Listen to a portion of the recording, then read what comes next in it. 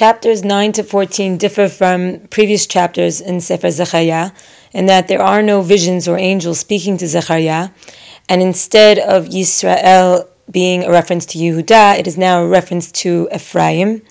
In addition, the familiar names of Zechariah, Yehoshua, Ben Yotzadak, and Zerubbabel are absent from these chapters.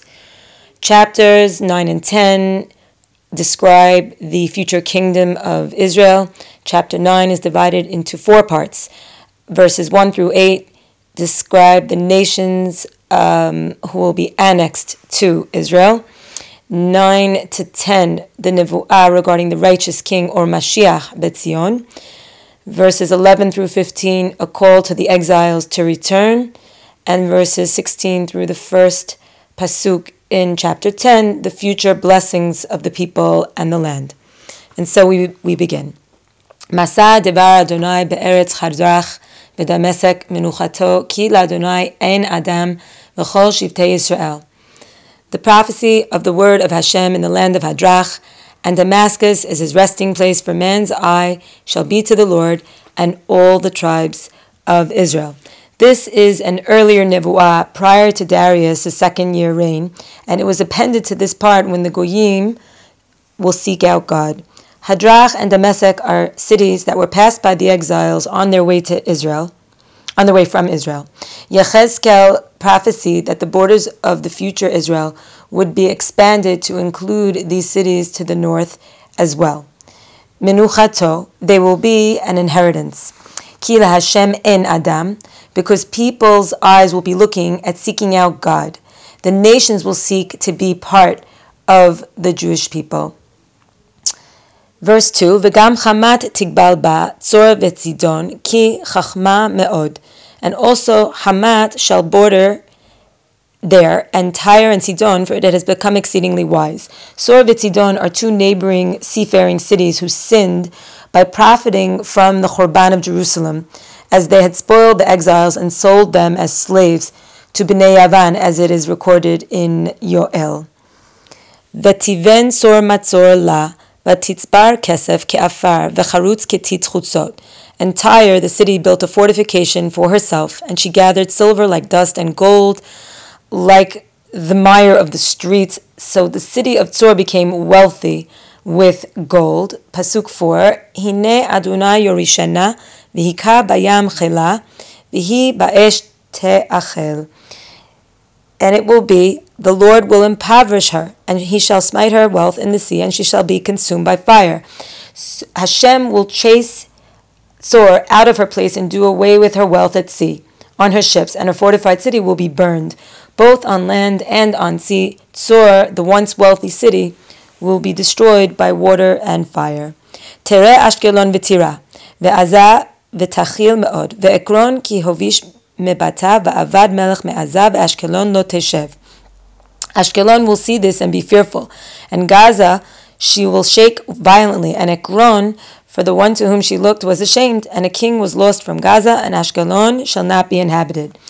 Ashkelon, one of the Philistine cities in Tanakh, will, after seeing what happened to Tzor, then worry about her own fate, as will Aza and Ekron, other Philistine cities, which will tremble and become disappointed after having relied on Tzor, the wealthy great Tzor, to come to their defense.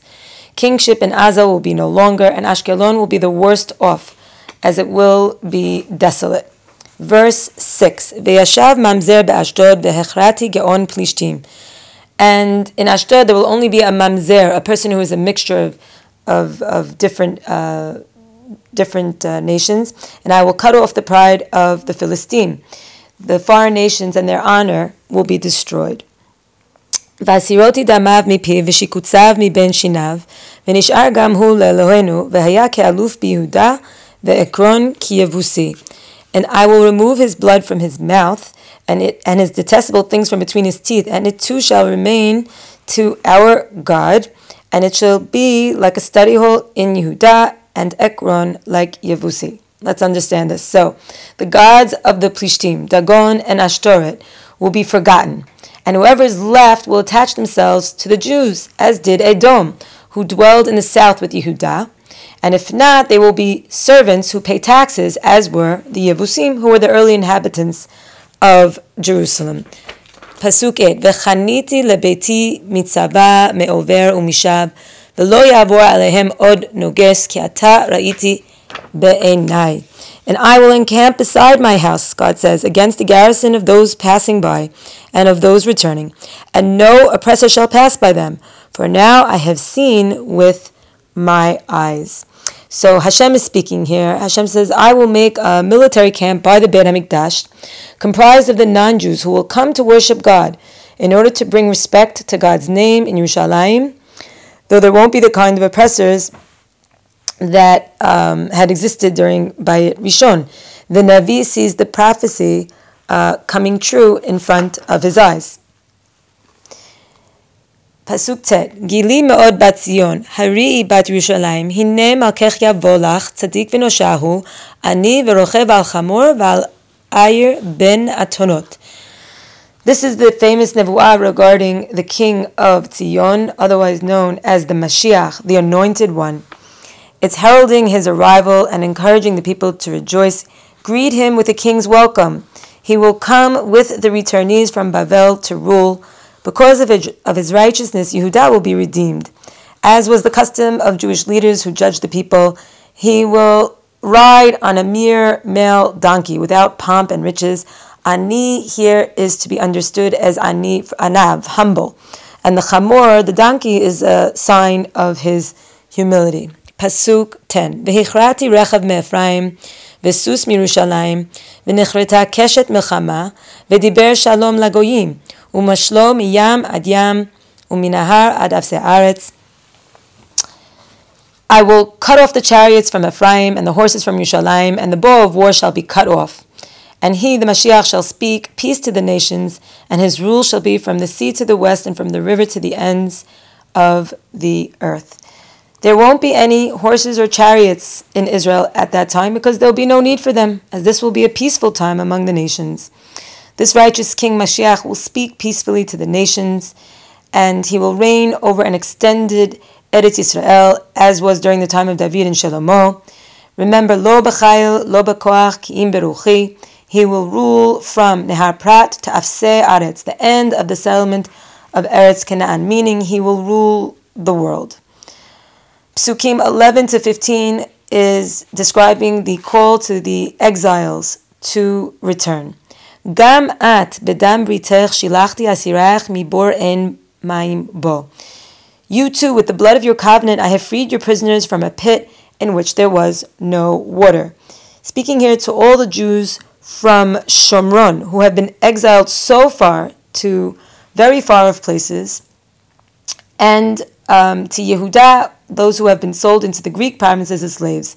In the merit of the Brit Milah that you kept there, even in exile, you will be freed from your prisons, the pit without water, which has instead snakes and danger, as we remember from the description of Yosef.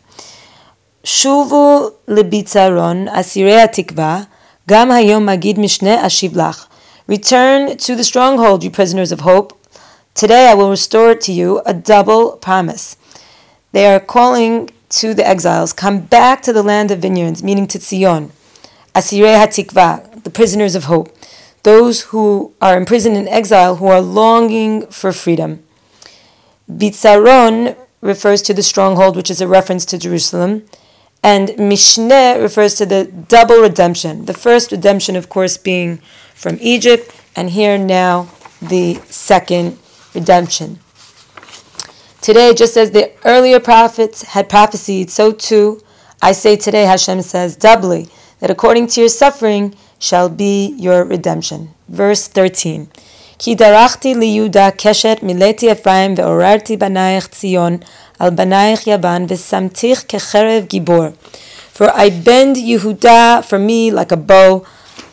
I filled the hand of Ephraim, and I will arouse your children, O Tzion, upon your children, O Yavan, and I will make you as the sword of a mighty man.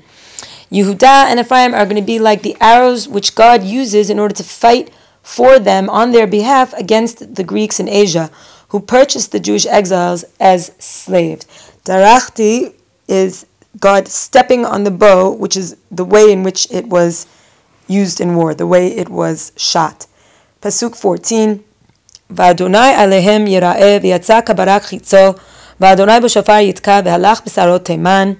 And God shall appear over them, and his arrow shall go forth like lightning, and Hashem shall sound the shofar, and he shall go with the whirlwinds of the south. God will appear to these far-off exiles as a man of war with lightning as his arrow, calling out in great thundering sounds of war, traveling on winds, sarot teman, from the south, from the direction of Edom, just as Hashem had done when the Jews were redeemed from Mitzrayim. Hashem will fight on their behalf. Verse 15, Adonai Sebot yagen alehem, v'achlu v'kavshu avnei kela, v'shatu hamu kemo yain, umal'u kamizrak, kizaviot mizbeach. Hashem shall protect them, and they shall devour, and they shall tread the sling stones, and they shall drink. They'll make noise like those who drink wine, and they shall become full like the basin, like the corners of the altar. God is going to protect the Jews in battle when they fight those who rule over them. They will overcome their adversaries, having their blood be drunken, figuratively, filling up the karnot hamizbeach, just like the corners of the altar of the mizbeach were filled with blood. So too will the enemy's blood flow. Avnei kela, stones in the catapult, which were the hallmark of Greek warfare. And now we have the future blessings of the people and the land from verses 16 through the first pasuk in chapter 10.